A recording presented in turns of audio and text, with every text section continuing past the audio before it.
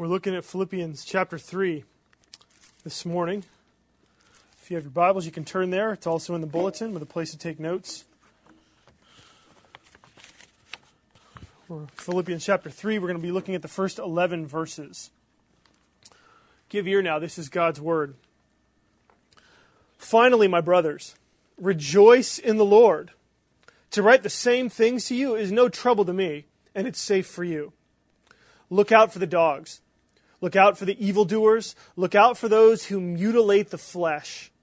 For we are the real circumcision, who worship by the Spirit of God and glory in Christ Jesus and put no confidence in the flesh. Though I myself have reason for confidence in the flesh also. If anyone else thinks he has reason for confidence in the flesh, I have more. Circumcised on the 8th day, of the people of Israel, of the tribe of Benjamin, a Hebrew of Hebrews, as to the law, a Pharisee, as to zeal, a persecutor of the church, as to righteousness under the law, blameless. But whatever gain I had, I counted as loss for the sake of Christ. Indeed, I count everything as loss because of the surpassing worth of knowing Christ Jesus my Lord. For his sake, I have suffered the loss of all things and count them as rubbish, in order that I may gain Christ and be found in him, not having a righteousness of my own that comes from the law, but that which comes through faith in Christ, the righteousness from God that depends on faith, that I may know him and the power of his resurrection, and may share in his sufferings, becoming like him in his death, that by any means possible I may attain the resurrection from the dead. This is God's word. We're starting a new series this week. We're going to be looking at when will I be happy with God. As we've gone through Philippians, we've seen already Paul has shown us how to be happy with our lives, in the circumstances of our lives. We've seen how to be happy with others. And now, for the next 3 weeks, we're going to be looking at the answer to this question: when will I be happy with God? And we can ask this in several different ways. When can I be happy knowing for sure that I have God's love? Right? When can I know that I have assurance that he's on my side? These are questions that we ask ourselves all the time. And the answer that so many of us think to give to this question is, well, it's when I've done enough. Right? When I've done enough. And just thinking about this idea of when I've done enough, personally, it makes me feel tired. It also makes me feel a little bit depressed. There are so many people who even avoid church because of this very answer that so often they hear. When it's about works, it's like people want to avoid church because life is demanding enough. Right? Work is demanding enough. Relationships take time, energy, and effort. And the last thing that we need is to add to the already lengthy laundry list a religious list now to try to get into God's good graces. Right? The last thing that most people want is this idea of, oh my gosh, I have to add something else now to my life before I'll be happy with God, before I can do enough to make God happy with me. And that's really what happens to us. When we start answering the question, I'll be happy with God when I've done enough, what we're actually doing in our minds is we're changing the question. Right? Not when will I be happy with God, but when will God be happy with me? And so that's what we're going to look at today. Paul tells us that the key to answering this question the right way is in your approach. Okay? It's all in how you approach God. So we're going to look at that in 3 points this morning. First, we're going to see assessing your approach. Second, changing your approach. And then third, the happiness of the right approach. Okay, so first, assessing your approach. This is verses 1 through 8. Paul starts by saying that we need to assess our approach because there are many who are going to push you into a wrong approach. Okay? There are people who will try to get you to think about approaching God in the wrong way. And what Paul is confronting in our passage is the approach that says it's our performance that earns God's favor. It's our performance is what we do. And if you ask most people today, when will I be happy with God? Most people will answer in one form or another, well, are you a good person? Right? And if you are a good person, then you can be satisfied. God is pleased with you. And the problem is when you start to ask them, well, what exactly does it mean to be good? That's what puts you on that treadmill, right? Because, well, all right, you have to be good in this area and that area. Well, what if you fail? Well, you know what? As long as your good outweighs the bad, then you should be in good shape. And it's like, well, who gets to judge that then? And all of a sudden, you're in a pit, right? You're in a pit. You're on a treadmill. You're in that rat race. And religions don't help the process. Because if you look at religions in the world, they affirm pretty much the same approach. The difference with religions is that in addition to the morality that's required that everybody says, they add some sort of religious rituals that you need to follow in order to make sure that you are in relationship to the right God. Right? And so you have to perform this other set of religious duties in order to be happy with God. And this is who Paul's confronting in this text. The religious folks of his day who basically said that in order to be happy with God, you had to keep all the laws of the Old Testament. Okay, that's who Paul's confronting when he talks about them in verse 2. And he warns the church against these people. And he's not kind. Okay, this isn't these aren't kind words that Paul is using here. Look at verse 2. He calls them 3 names. He says they're dogs, he says they're evildoers, and he says they are those who mutilate the flesh. He says look out for them because they're around. Watch out for them because they are coming, and they will try to force you into their way of thinking about how to be happy with God. Now, what's powerful about this description, these 3 insults that Paul gives them, is that these 3 insults were actually insults that the Jews of Paul's day used against the non-Jews. Okay, for hundreds of years, the Jews have been calling the Gentiles, the non-Jewish people in the world, they've been calling them dogs. Jesus even does it, actually, in the Gospels. This woman comes and he calls her a dog. Got to figure that one out. But Paul does it too. The idea of evildoers in the Old Testament, if you read especially in the Psalms, you see that you've got the righteous and then you have all those folks outside who are evildoers. Okay, and then this idea of mutilators of the flesh, this was what the Jews called the pagan religious priests who would hack their bodies as part of their worship, who would cut themselves and bleed to try to get the God's attention. And so what Paul is doing is it's almost like he's taking the top 3 insults that the Jewish folks of his day used against the Gentiles, and he's saying, you know what? What you are doing in trying to force people to obey all the laws of the Old Testament, you have become just like the pagan Gentiles. That's what Paul is saying. The Jews thought they were better than everyone else. And this group of people who were trying to teach the church that you had to obey the Old Testament, they thought they were better than everyone else. They had created sort of this group. It wasn't just believing in Jesus, but you also had to be circumcised. They felt like, hey, we've been the elect people of God for 2,000 years, and if you don't apply the mark, if you don't follow the laws, then you should have no confidence that God is happy with you. There's no happiness with God until you do these things. Now, the point of this, which brings us sort of the point of both religion and irreligion, is that they tend to be the same in their approach with God. It's all about performance. Right? It's all about what you've done, and if you haven't done enough, you can't be happy with God. Okay, that's the bottom line. That is the message of the world. It's all about what you do. And so, for us, Paul is also warning us. Each one of you, you need to watch out for people who will muddy your relationship with God. Okay, you need to watch out because there are people who will confuse you about how to approach God. And there are people who will try to push you back into the mold that says that in order to approach God, you have to do enough. Watch out for those folks. It's subtle. It's subtle, right? Because people can say things, usually it comes about, wait a second, are you trying to tell me that you think you're right with God completely apart from anything you do? Are you serious?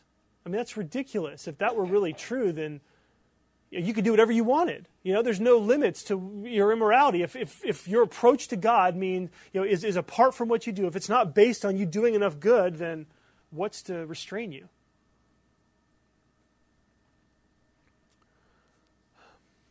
Now, it's interesting, the folks that do this, these dogs, these evildoers, these mutilators of the flesh, their motivation, ultimately with these folks, it's to justify themselves. Okay? And this is part of why you need to watch for them. They're not just trying to help you know God.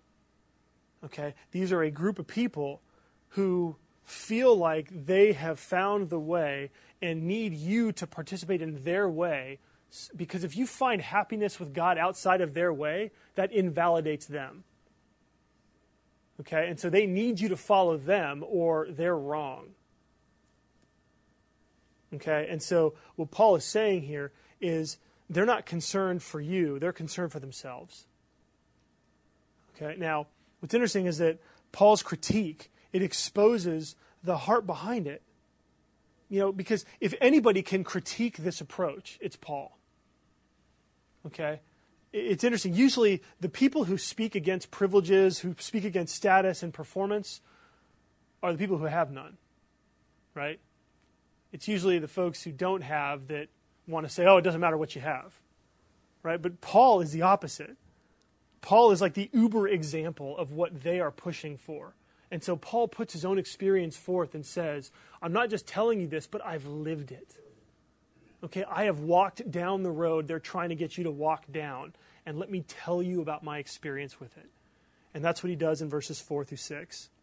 Paul says, if you want to play the game of doing enough to be happy with God, I'm in front. And he lists 7 things that show his credentials. The first 3 things relate to his status as a member of this select group of people, the Jews. And the last 3 show his achievements. Okay, and we can go through the details. We're going to do that right now, but you can kind of walk through and see how Paul takes both his status and his achievements and puts them up and says, look, if anybody would qualify based on their terms, the dogs, the evildoers, the mutilators, then it would be me. But then Paul gives his assessment in verse 7. In verse 7, after he lists these 7 things, 7 is the number of perfection. This isn't a random sampling. Paul intentionally lists 7 things to highlight that it's the whole thing they're pushing. This whole thing. And Paul says in verse 7, all of this, whatever gain I had, this approach to God is loss. This approach to God is loss. That approach that says you have to do these things, on that road, in that approach, there is no happiness. There is no hope. Because ultimately there is no assurance. Paul says there is nothing on that road. There's nothing on that road. In verse 8, he goes even farther. And there are commentators who sort of kind of battle over this. People think that Paul actually uses a cuss word in verse 8 to describe this set of his resume. It's like he pipes out his resume and then he says, you know what? It is all rubbish. Rubbish is such a clean word. I remember it was great. In seminary, my Hebrew professor used to say, well, we look at this Hebrew word, this is what it says, but this is the Bible, so you can't say that. So what the English translators did was they prettied it up and made it look like this. This word rubbish, it's hard. I mean, this doesn't happen very often in the Bible. This isn't designed to get you to not trust the Bible that you have. Your Bible is trustworthy. But in the Greek, this word means dung, would be a closer appropriation. Excrement. This is the refuse that leaves our bodies, the solid waste that comes from us. That's what Paul is saying here. Okay, the Bible is very earthy. It has no problem describing things like this. There's some great examples in the Old Testament we won't talk about them now. But Paul takes his whole resume and he says, it's loss. It is filth. It is waste. It's excrement. That's what it is. And what Paul is saying here is that it is absolutely It's worthless. And it's even worse because what Paul says, it's not that these things keep him at zero. Okay? Because that's kind of what sometimes you think of when you think about loss. It's like, well, you tried, but actually it's worthless, so you're back at zero, and you're starting over. What Paul is saying here isn't that you're at zero, but that you're now, he's negative. This list of 7 things actually puts him in the negative. The word loss can mean damage. It can mean disadvantage. Now, what's the significance of that? Well, it's because if you pursue these things, if you try to approach God based on your performance, based on the things that you do, you're not actually staying at ground zero. You're working backwards. It's like when you are lost, right? You have 2 choices, guys. Actually, guys only have 1 choice. So ladies, when you're lost, you have 2 choices. Guys can't do this. You can ask for directions, right? Or you can try to figure it out on your own. That's the only answer that guys have, actually. Oh, no, we get that. We'll figure it out. Well, if you don't know where you're going, sometimes you actually aren't getting any closer, right? You're not staying in the same place. You're getting more and more lost, right? There was an I Love Lucy episode where Ricky comes home and he sees Lucy on her hands and knees in the living room, scouring the floor. And he says, "Lucy, did you lose something?" She said, "Yeah, I lost my wedding ring." And he said, "Well, so did you lose it out here?" She said, "No, I lost it in the bedroom, but the light out here is better."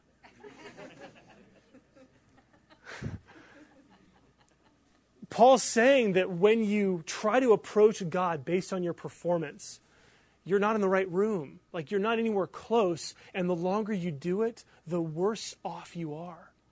Because you teach yourself that the way to approach God is based on your performance. And the more you live in that way, the more it becomes part of who you are. It gets ingrained in who you are. And then you really think that there is no hope outside of your performance. There is no other way.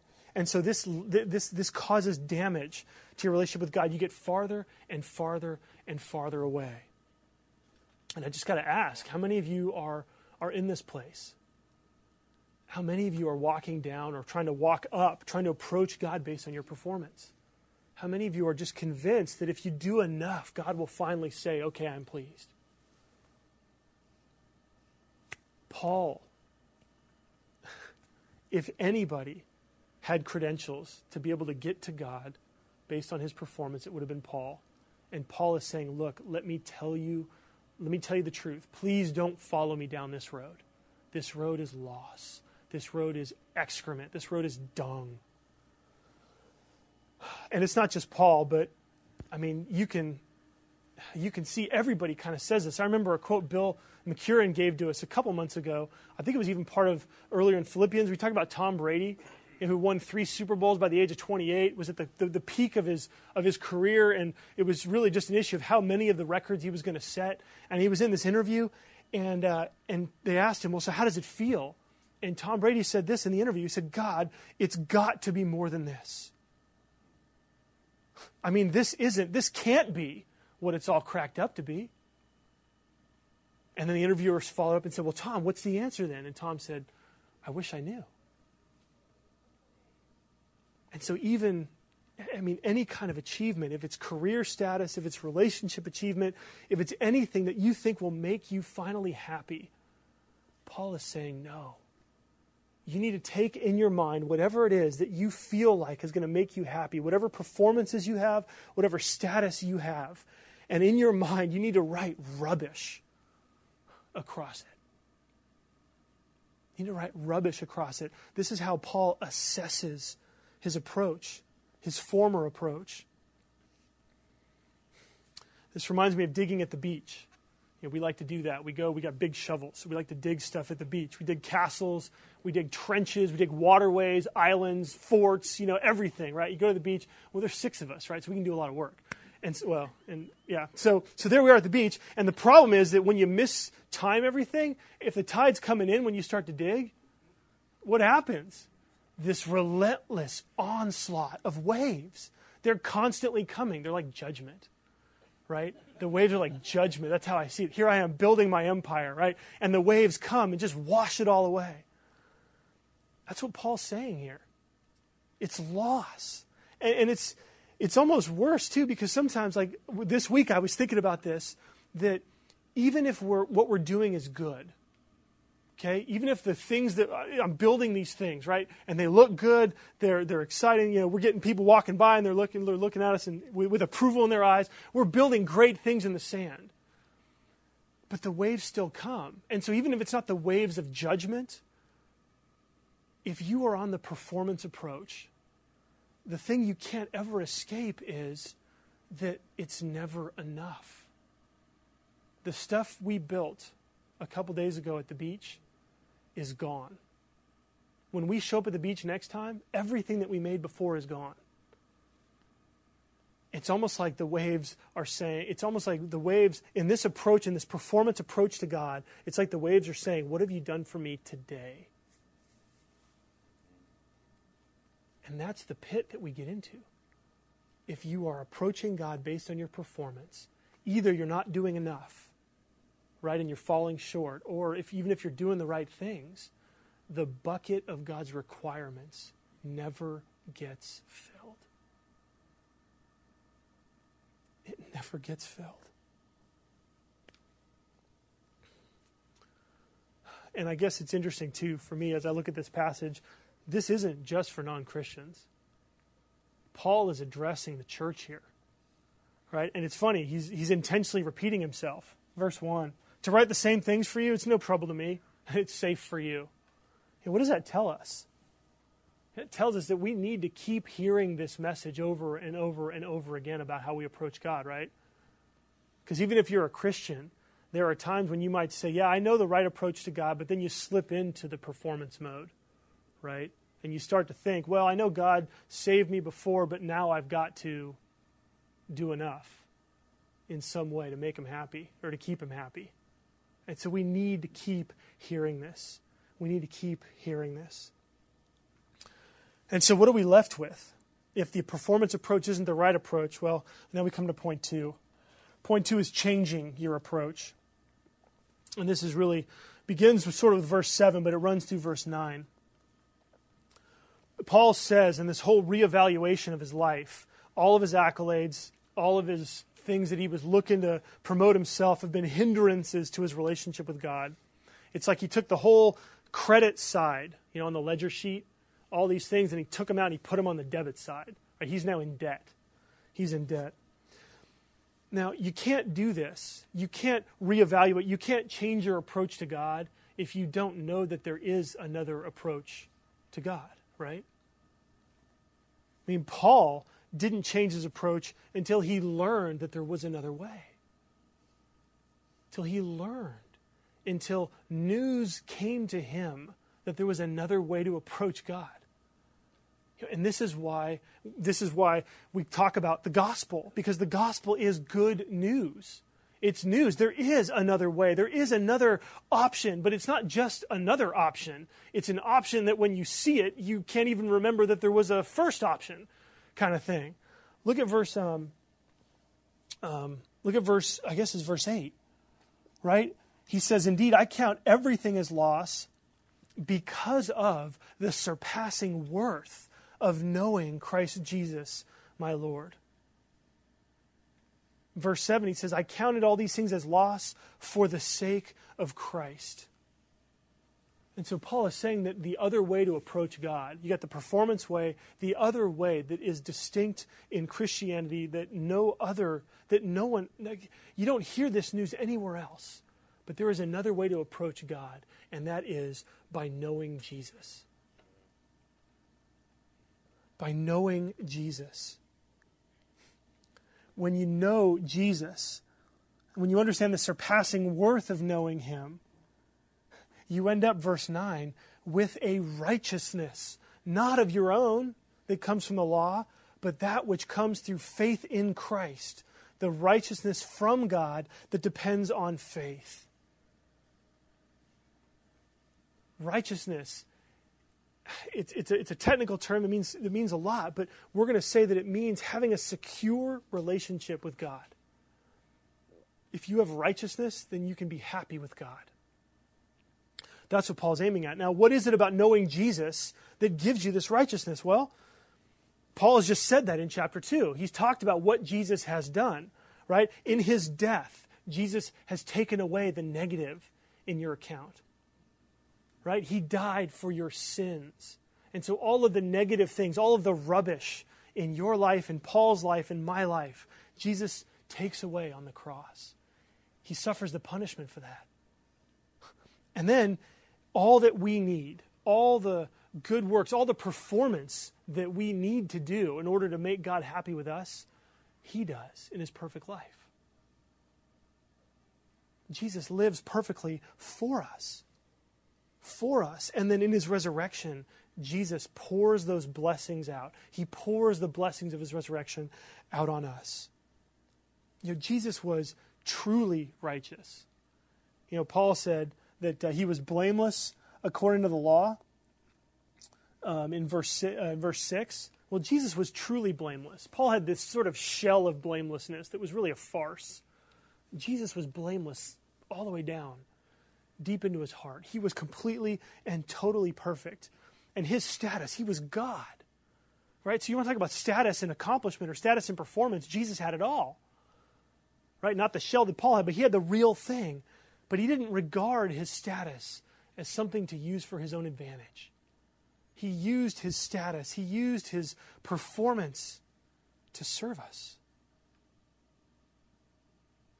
He opened up a new way to approach God. So much so that when Paul saw the risen Jesus and realized that everything that he had thought about Jesus was wrong, when he saw Jesus raised from the dead, it was like he said, when I realized, like I'd been living my whole life trying to please God with my performance. I've been trying to do everything I possibly could to make God happy.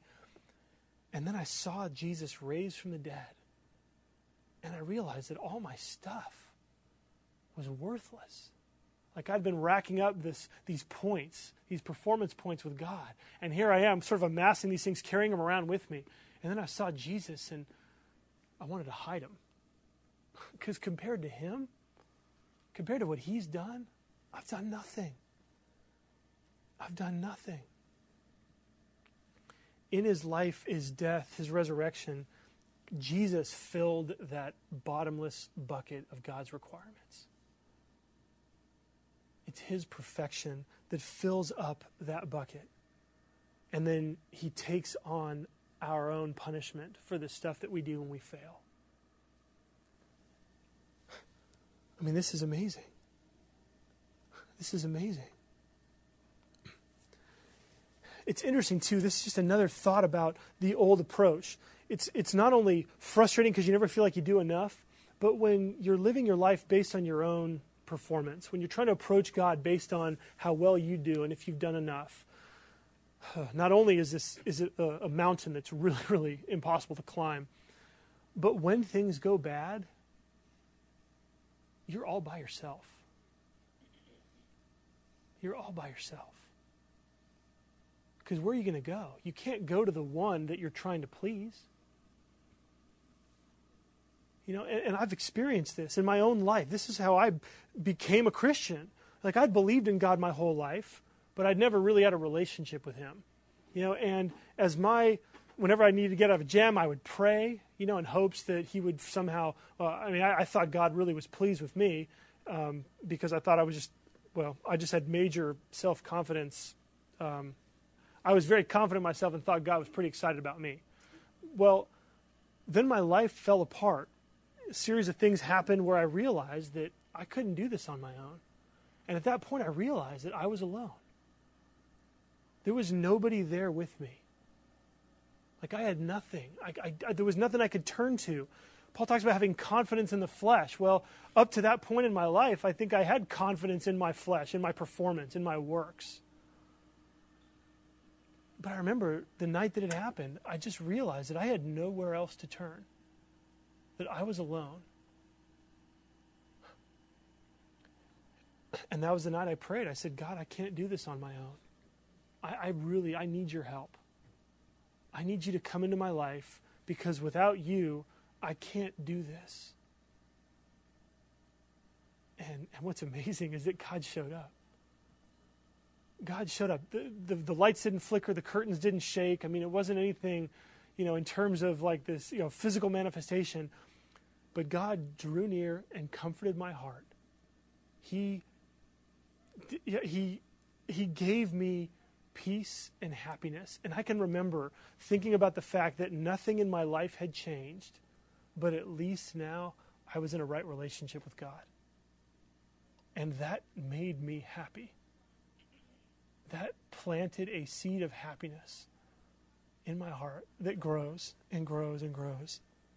And so Paul talks about this two ways of getting righteousness, one by the law, one through faith in Christ, and it really comes down to trust. And so if you're here today and you're ready for this, the Bible says that if you want this kind of happiness that comes through Jesus, this other approach to God that comes through Jesus, you need to believe in him. Okay, that means you need to believe that he came, suffered for you, died for your sins, and then he rose from the dead. And you need to trust him. You need to trust that he's good. You need to trust that he cares about you, that he loves you. That begins a relationship. That begins a relationship with God. And so if you're ready to do that, you can pray. You can say, God, I'm ready for this. I am tired of trying to do enough to make you happy so that I can be happy. If Jesus has done it all for me, then I'm going to take his work, and I'm going to believe that you will accept me because of what he's done. If you pray that, you will know peace, and you will know happiness with God.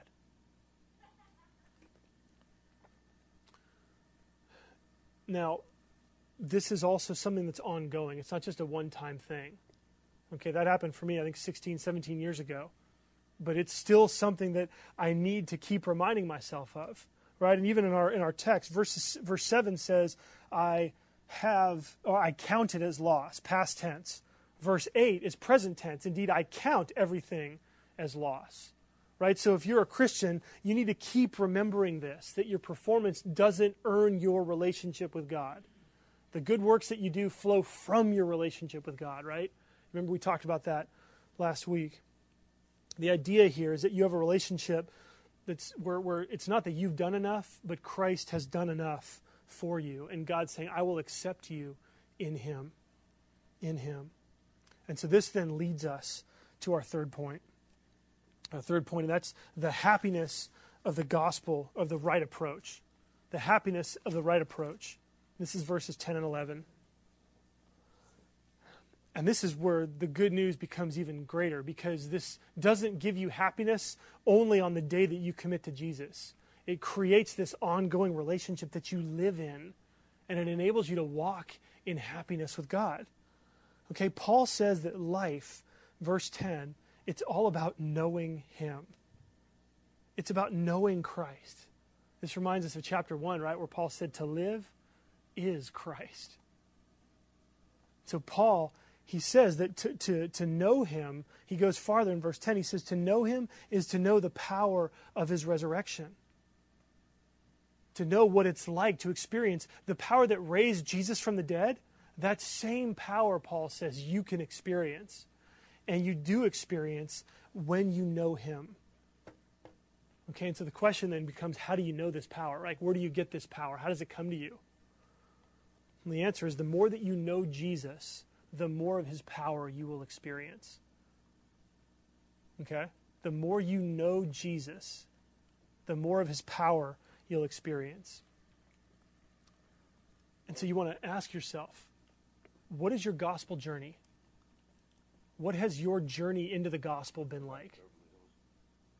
What has your journey been? Like, I remember a time, it was right before the summer of 1994.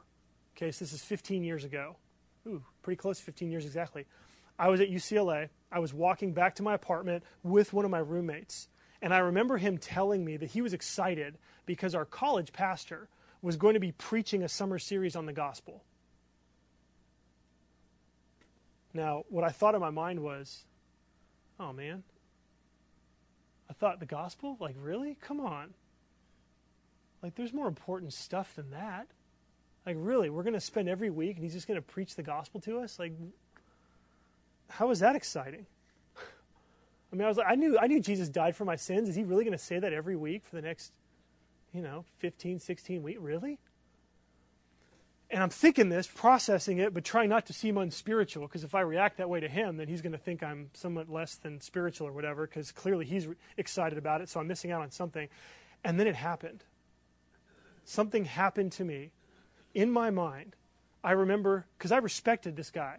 I had a great respect for his walk with God, for his spirituality, and so it hit me.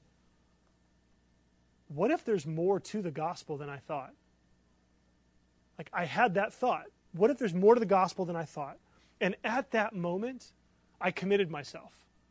Okay, I didn't know that the gospel was bigger than what I thought, but I said, you know what? I'm just going to believe that it is bigger and try to find out why, or try to find out how. And so at that moment, I committed myself to the fact that the gospel must be bigger, because a lot of people talk about it, and I don't really get it. It seems like forgiveness of sins is something that you hear, you receive, you accept, and then you kind of move on to growing in grace and discipleship and maturity and all these other things, right?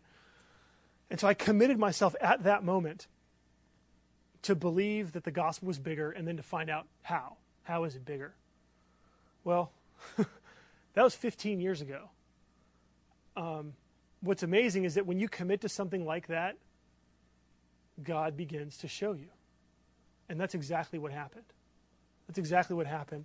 Over the next probably year and a half, I began to understand the significance of Jesus' work for me. Okay? I had gotten that Jesus died for my sins. I understood that he rose from the dead, but that was really just sort of an afterthought, because you can't keep him dead because he didn't sin, so you got to raise him up. But the death is really important, right? And so I went from that to recognizing that the totality of Jesus' life and his death and his resurrection were for me.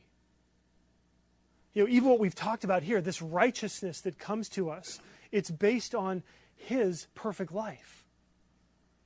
And I remember coming to grips with this shortly after that commitment, where I realized, oh my goodness, he lived a perfect life, and God looks at me as though I've lived a perfect life. That was big. I'd never heard that before. I'd never understood that before. Maybe I had heard it and just didn't get it. But then I realized his resurrection meant that he had received all the blessings of salvation, and he was going to share those with me. He did that for me. And so this idea of the work of Jesus for me became bigger and bigger and bigger. And I thought, wow, well, this is amazing. And I remember I would tell everybody, and then I created this whole, well, see, now, do you really understand the gospel? I'd say that to people. Because I don't know if you do, because I didn't, and then I found out about this. Do you know about this? You know that Jesus' perfect life is credited to your account? You know what that means? That God looks at you as though you've already lived a perfect life. And you've got all these years left. But you're done. You're cashed in. You're set. You have righteousness covering over you. I would tell people that, and some people would get excited. Some people look at me like I was stupid, and I thought, oh, this is how I must have looked at other people when they told me this before, when I didn't understand this either. And so this whole idea of the work of Jesus for me, well, and then it even got bigger, because then a couple years later, I got a hold of this book called The Gospel Mystery of Sanctification by Walter Marshall. This is the greatest book I've ever read, period. Sorry. That's it. Well, except for the Bible, because this explains. And I began to understand that Jesus' work wasn't just for me, but Jesus also works in me. That it's not just that he wraps us with the robes of righteousness and clothes us with his perfect record, although he does that. But it's like he also opens up that robe, reaches inside, and changes who we are. Did you know that? I mean, this is what Paul says. He says, and it's all based on the gospel. Paul says that when Jesus died, he died to sin. And so if you are in him, if you believe in him, then you died to sin. That means you're dead to sin. That means the sinful heart that you had, the inclinations, the propensities, the desires to sin, those have been killed. Those are dead. God has put in you a new heart. He's put in you a heart that loves him, a heart that loves to do what's right, a heart that loves people. And this is all the work of Christ in you.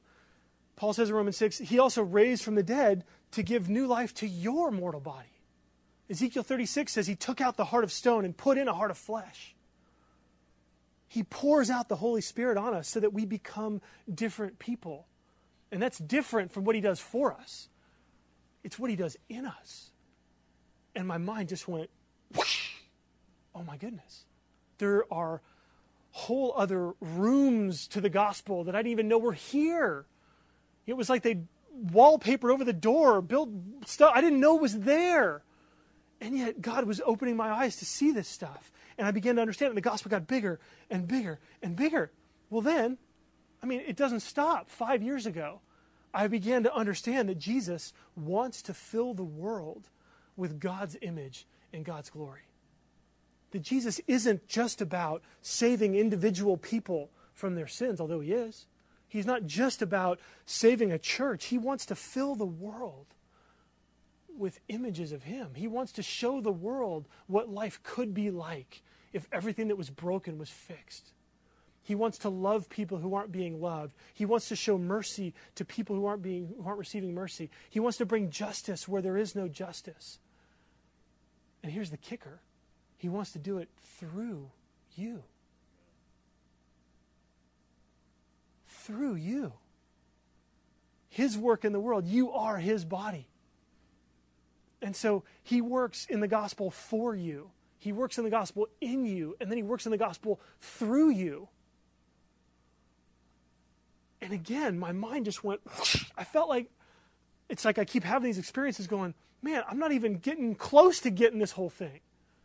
And so for 15 years, I have been committed to the fact that the gospel has to be bigger than I thought.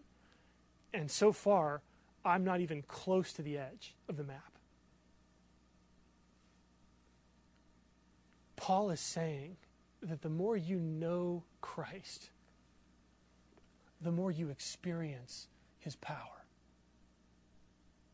Do you know Christ? Is your understanding of Christ and his work limited? Is it truncated?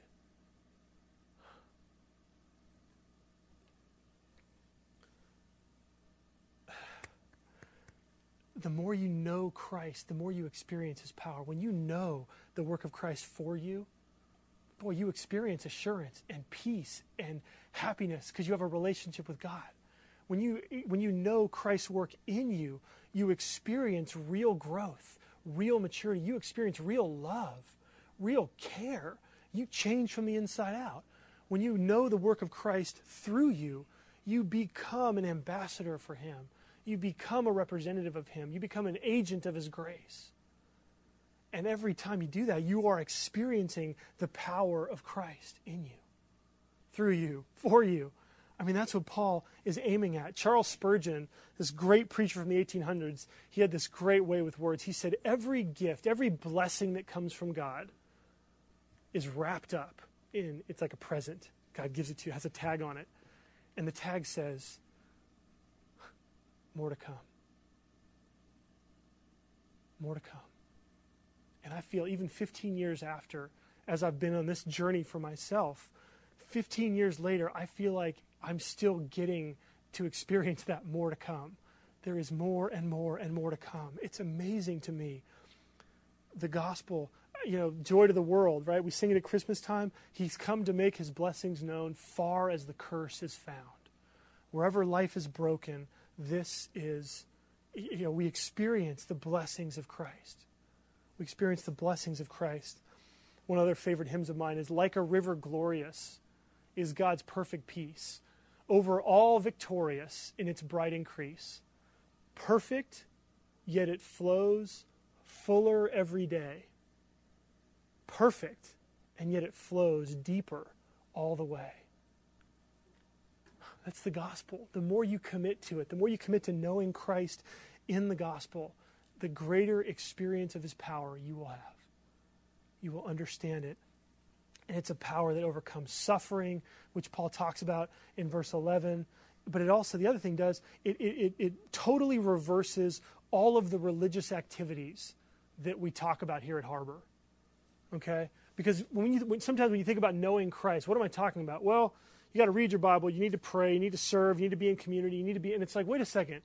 I thought we were done with that approach to God, right? I mean, wait, didn't it just sound like I threw that all back on and now you got this weight that you have to carry? And well, when it's about knowing Christ, it changes everything.